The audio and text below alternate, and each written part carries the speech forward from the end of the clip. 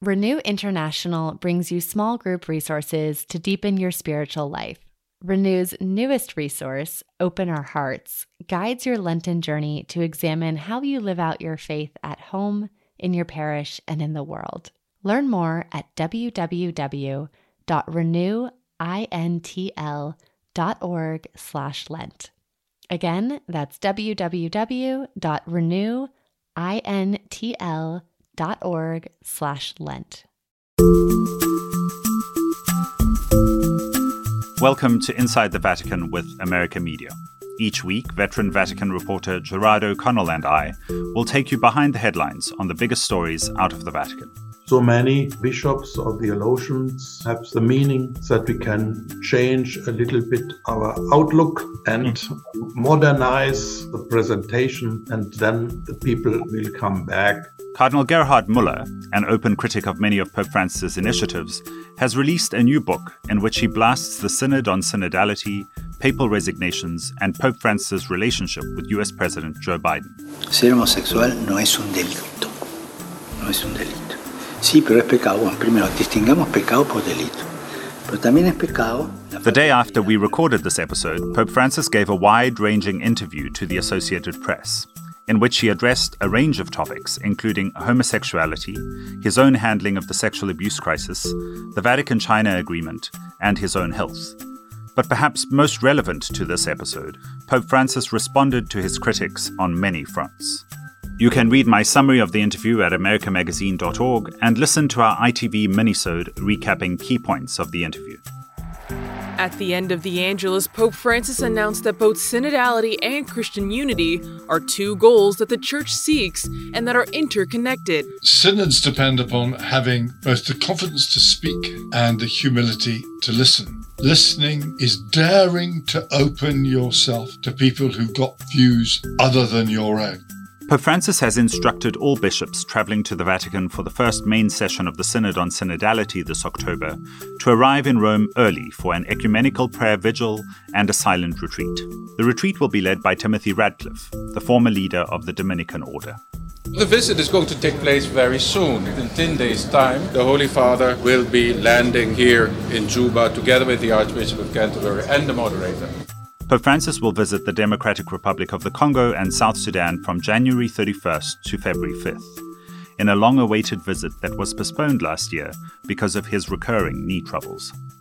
I'm Ricardo da Silva, and this is Inside the Vatican.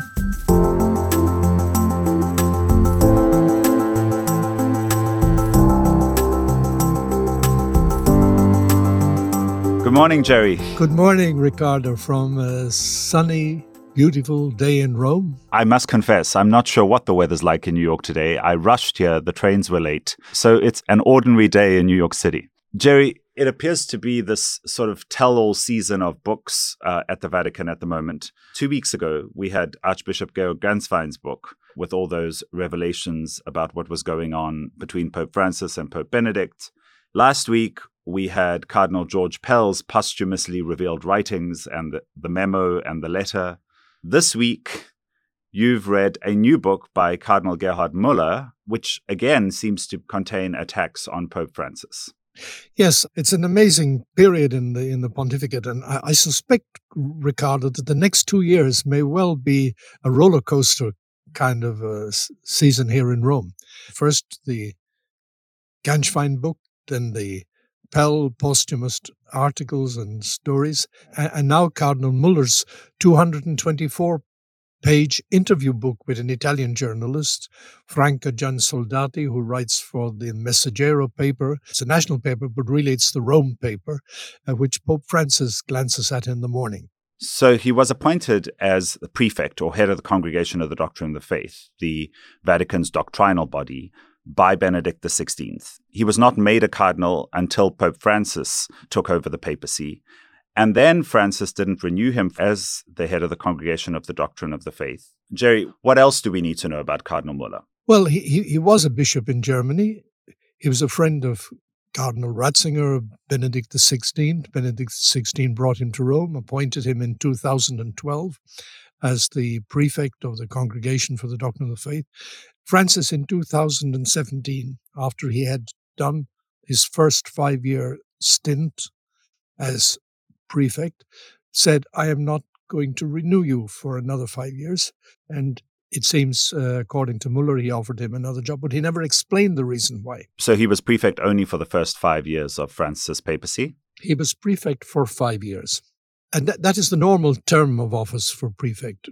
Francis took him over from Benedict and continued counting, as it were, from the date of his original appointment. But it seems that in some ways their relationship, much like Genschwein was soured by the fact that he was not renewed as prefect of the papal household, for Cardinal Müller, it was not being renewed as prefect for the Congregation of the Doctrine of the Faith. Yes, Müller was obviously very unhappy, and he doesn't hide his unhappiness in the book. And he says at least twice in the book, if not more, the Pope Francis never explained the reasons. But now, having read 224 pages, I understand very well why Pope Francis did not feel that Cardinal Müller was on the same page as him. So let's get into the reasons that you get from this book, perhaps for why Pope Francis didn't renew Cardinal Müller. Well, I'll give you some of the reasons. If you read the first chapter, you will find that Cardinal Müller is not only unhappy with the German synodal way, he's actually unhappy with Pope Francis's synodal path, the synodal process, the synod on synodality that is now underway. And he says, this is really moving to a democratization of the church. It's moving to a Protestantization of the church, making the church more Protestant. And, of course, that's not what Francis is doing. Jerry, what does he mean by Protestantization? I mean, obviously that it's making the church more Protestant, but in which respects? Well, he really believes that it's being handed over more to the lay people, that everybody's having their say in it, the bishop's role, authority somehow being diminished. He doesn't unpack it so much, but he uses like almost interchangeably democratization of the church and Protestantization of the church as distinct from a hierarchical church. That's really, I think, his bottom line. And so if he's conveyed that view to Francis, which I'm sure he must have, obviously Francis would have said, well, we're really not on the same page.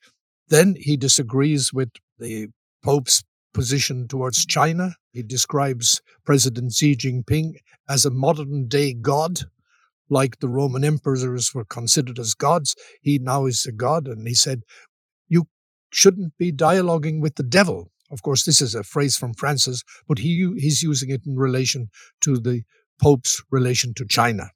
So saying that the Pope is dialoguing with the devil, basically characterizing China as the devil. Of course, he praises Cardinal Zen as a modern-day martyr, like Cardinal Minzenzi in Hungary, Cardinal Beran in Czechoslovakia, other cardinals who, Stepinak and such like, the great heroes of the church in Eastern Europe under communism. And he strongly disagrees with the Vatican agreement with China on the appointment of bishops, correct? Yes, he said, you don't dialogue with the devil. And he said, we shouldn't be really going down there. We should be standing by the church that is faithful. And he said the church in China, and he's referring to the church recognized by the state, they shouldn't be acolytes or altar boys of the state, echoing what Francis said about Kirill in Ukraine. So he's using Francis's words to make criticisms of moves by Francis. Exactly.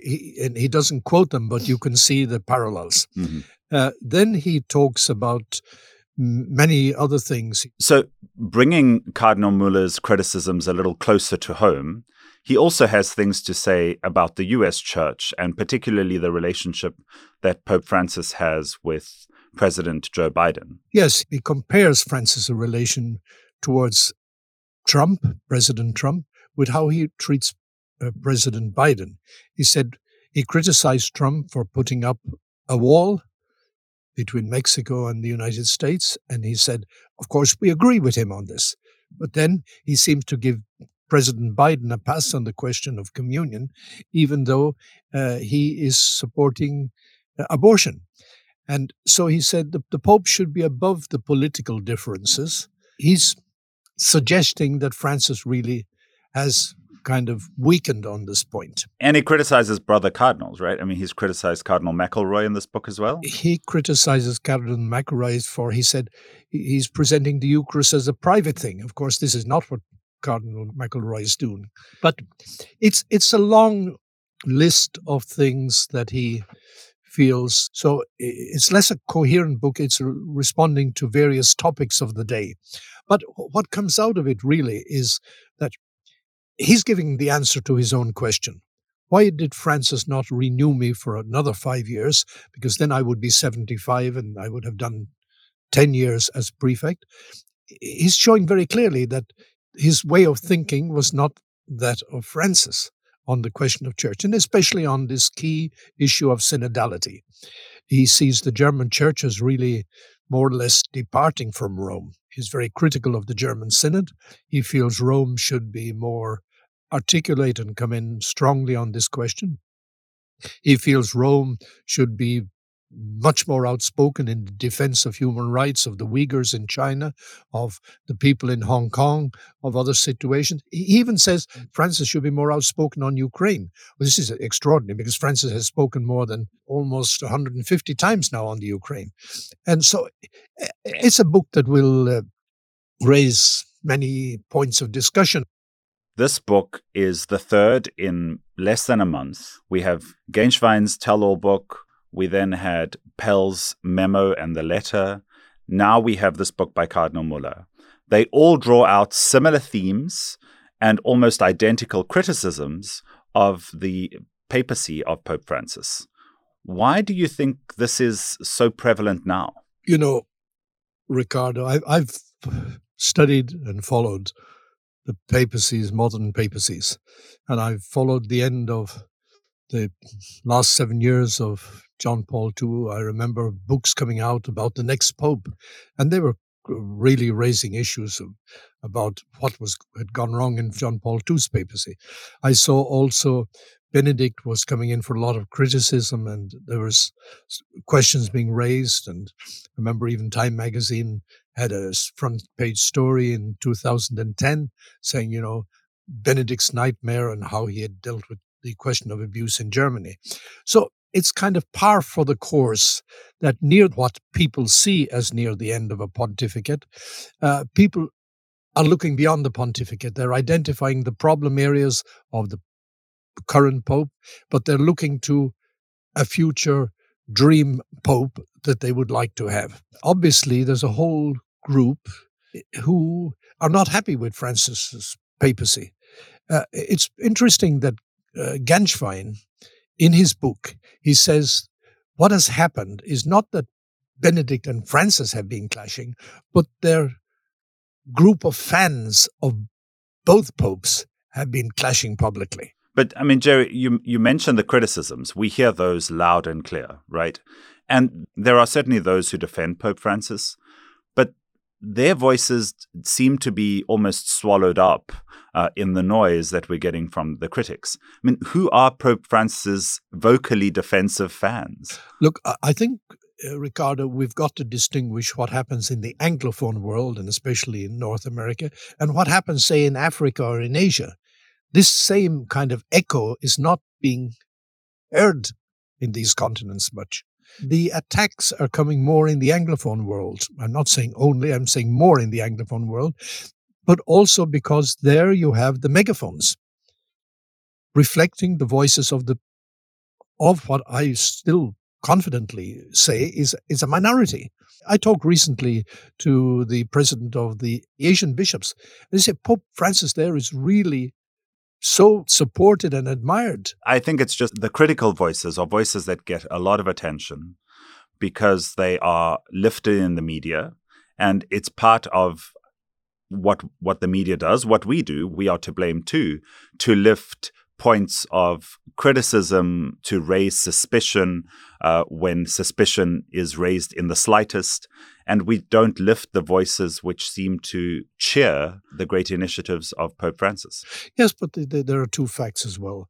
That what I've said before in this program, that we're dealing with the conflictual nature of the Western media.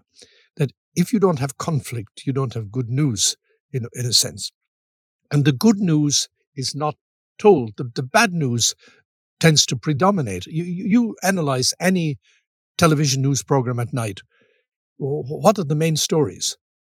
Are they the good news stories of what many good people are doing, or are they the problems, the killings, the negativity? It seems that Pope Francis' fault finders, his critics, aren't going to be won over by him anytime soon. We've seen that this week with the release of some plans as we look forward to the Synod. But we'll get into all of that after the break, and also his visit to sub-Saharan Africa next week.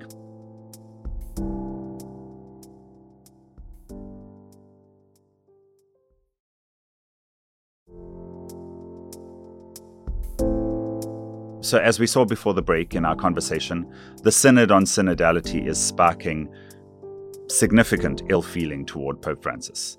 Following this worldwide consultation process, which has been ongoing in the Church, the Synod is now in the continental phase. So bishops and people around the world are gathering together to review the synthesis prepared by the Synod Committee and to feed back on what they see as the really critical issues that the bishops need to address at the ordinary assembly of the Synod this October.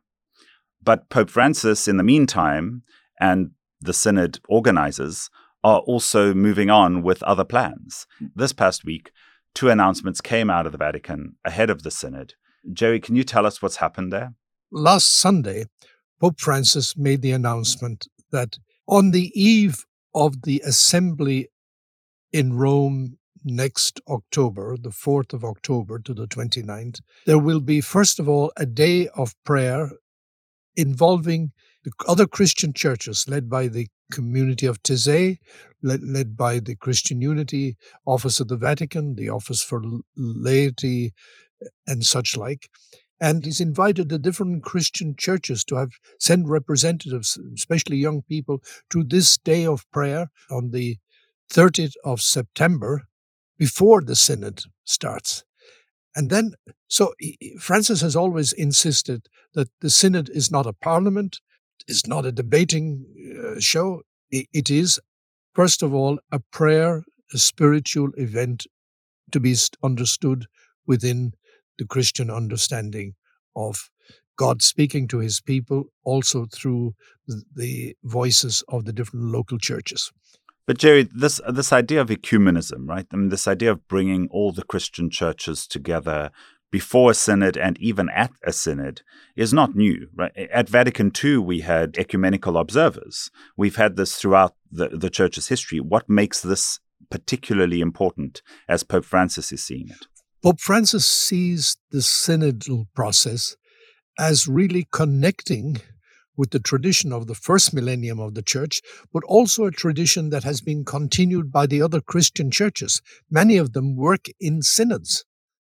And so he feels that by the Catholic Church really embracing synod and synodality again, it is somehow bridging the divide between the Catholic Church and the other Christian churches. So it's a very important ecumenical step forward to move in this. And so that's why he's bringing them together to pray with the Catholics on the eve of the Synod. And then the second thing the Pope surprised everybody. He said, all those who are going to participate in the Synod, the bishops and the other participants, we don't know the list yet, he said, I want them all to do a 3-day retreat outside Rome, led by the former master of the Dominicans, Timothy Ratcliffe, the English Dominican, who is really a very recognized spiritual figure and spiritual guide. So Francis is really putting the frame on the Synod. He said it has to be, first of all, a prayerful, spiritual thing. Remember, when there was a lot of push in the Amazonian Synod for the Pope to approve the ordination of mature married men, or to give the okay to it, Francis felt that there was too much lobbying and pressure there. And he said the thing hadn't become mature yet. Now he's trying to ensure that at this Synod on synodality, that the whole thing moves in a prayerful atmosphere. And you remember some time back, I discussed the particular council, the kind of synod that took place in Australia. And they were able to resolve their problems because they prayed every day. and prayed quite seriously each day. And so Francis is insistent. This is a spiritual process, not a parliamentary session. And it seems that Father Radcliffe is the person to do this, right? I mean, one, he has ecumenical appeal, but also in a speech he gave on synodality, he is clearly on board with the idea, and he says it makes us dare to listen. And that's very much in what Pope Francis has said, often using the Greek idea, parousia, to speak boldly and with courage. And so it seems that this is what the tenor for this synod is intended to be. Cardinal Hollerich, who is the general relator for the synod, has also picked up that there might be some tensions related to the synod. And he said something really interesting this week. He said that tensions can be positive. They can help us to listen. And he used this image, which comes from the title of the synod document, enlarge the space of your tent. And he says, in a tent, you need to have tension to pull the tent into position, into frame. He seems not to be worried about the tensions in the synod, but we are hearing more and more about these tensions. Well, of course, the reality is, if you look back at the history of the councils in the church, not to mind the synods, you will find very strong tensions. The Second Vatican Council really had strong tensions. If you think of the first sessions where there wasn't a punch-up, but there was very strong feelings and a lot of even public statements coming out. You go back to the Council of Jerusalem in the Acts of the Apostles. It shows there was tensions there. And so tensions does not mean negativity. It means people are coming with different views, with different insights, and then they work through these and try to come to some kind of consensus. Cardinal Hollerich was very clear. He says, Francis says, we're in a change of epoch. We're really in one of these transformational moments in the history of the world, and we have to try to find how we preach the gospel, how we make Christ known in the midst of this situation. My novice master used to say to us that if we were not living in tension, we were not living. And so I think we are certainly going to be living through this tension for the next couple of months, and we'll be coming back to the synod. I want to turn now to Pope Francis' upcoming visit to sub-Saharan Africa. For the first time next week, in a 5-day visit to 2 countries, the Democratic Republic of the Congo and South Sudan, from January 31st to February 5th, Pope Francis will visit these countries. It's also your first time there, isn't it? Yes, it's my first time to these countries. I've been to many other countries in Africa. But Pope Francis is not the first pope to visit the Democratic Republic of the Congo. John Paul II went there first in 1980, and then he went a second time in 1985, if I'm not mistaken. But it's Pope Francis' first time. It's Pope Francis' first time, and Pope Francis will be the first time to visit the South Sudan, which is the newest country in the world. Became an independent state in 2011. There is great excitement and enthusiasm in the Democratic Republic of the Congo.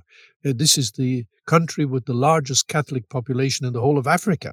And in Africa now, Catholics are almost 20% of the world Catholic population. It's a church that is growing, the African church.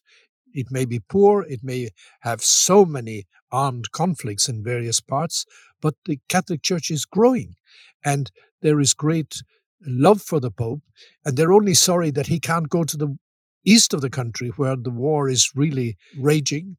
And he said in a recent interview, I would not be afraid to go there, but my fear was that if we had mass in a stadium, somebody threw a bomb into it and many people would get killed and I couldn't put them at risk. But he's going there, and it's a mission of peace. It's a mission of peace. It's also a mission of joy. And it's really that new life present in the church in South Sudan and in the Democratic Republic of the Congo and on the African continent that's inspiring this visit. Francis is going to encourage the church in the Democratic Republic of the Congo, which has played a great role in these past 20, 25 years in trying to bring democracy to the country, helping to overcome the divisions. It's a country that's so rich in minerals, but so many poor people because others are exploiting from outside, are exploiting, taking out the richest of the countries, and there is corruption. And on that point, I've recorded a video for America, which will go out closer to the Pope's visit on our YouTube channel. We'll add a link to that in our show notes when it goes up, explaining exactly what the conflict is in South Sudan and why the Pope is visiting this country. But turning to the itinerary, what is planned for the Pope's visit? The Pope leaves Rome on the 31st of January, and after a 7-hour flight, he will arrive in Kinshasa, the capital city of the Democratic Republic of Congo, a city where there are 10 million people. He's going to meet various groups there, including victims of the conflict in the east of the country. He's going to have an open-air mass at which it's scheduled, or it's predicted, at least 1.5 million people will attend.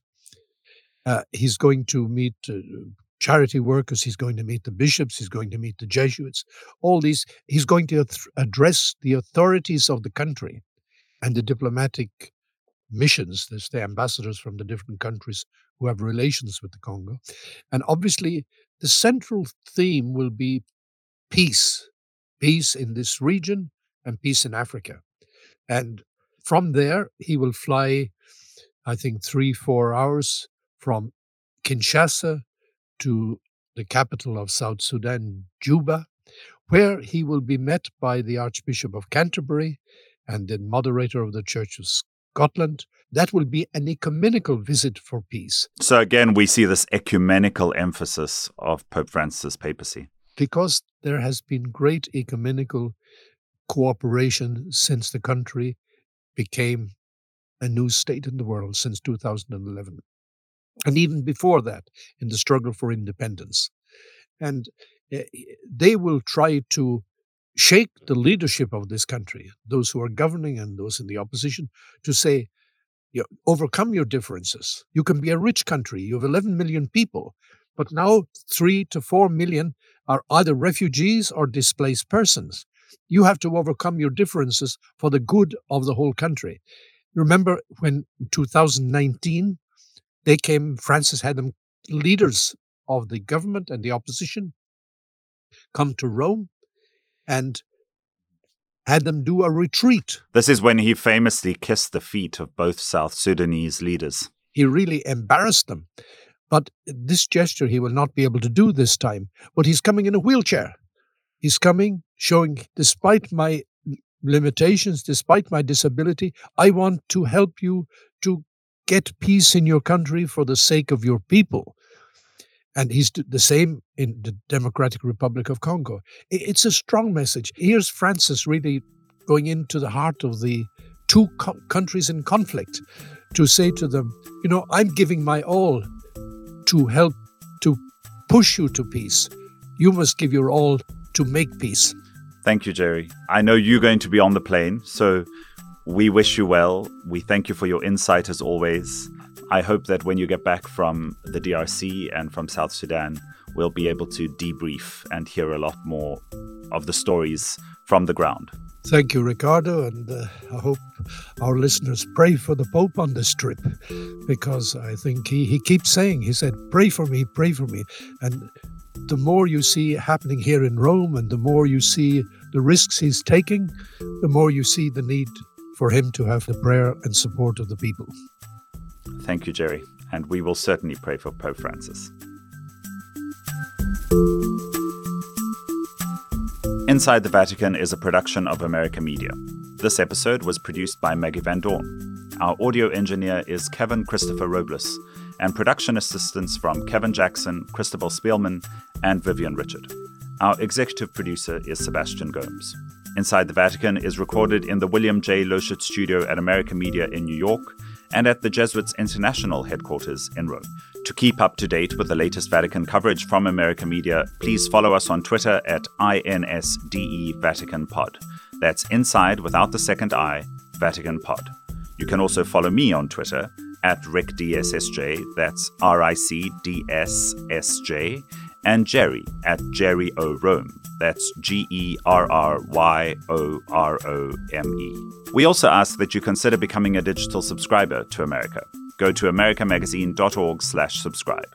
It's easy to do, and it's the best way to support our work here on Inside the Vatican. For America Media with Gerard O'Connell, I'm your host and producer, Ricardo da Silva. We'll see you next time.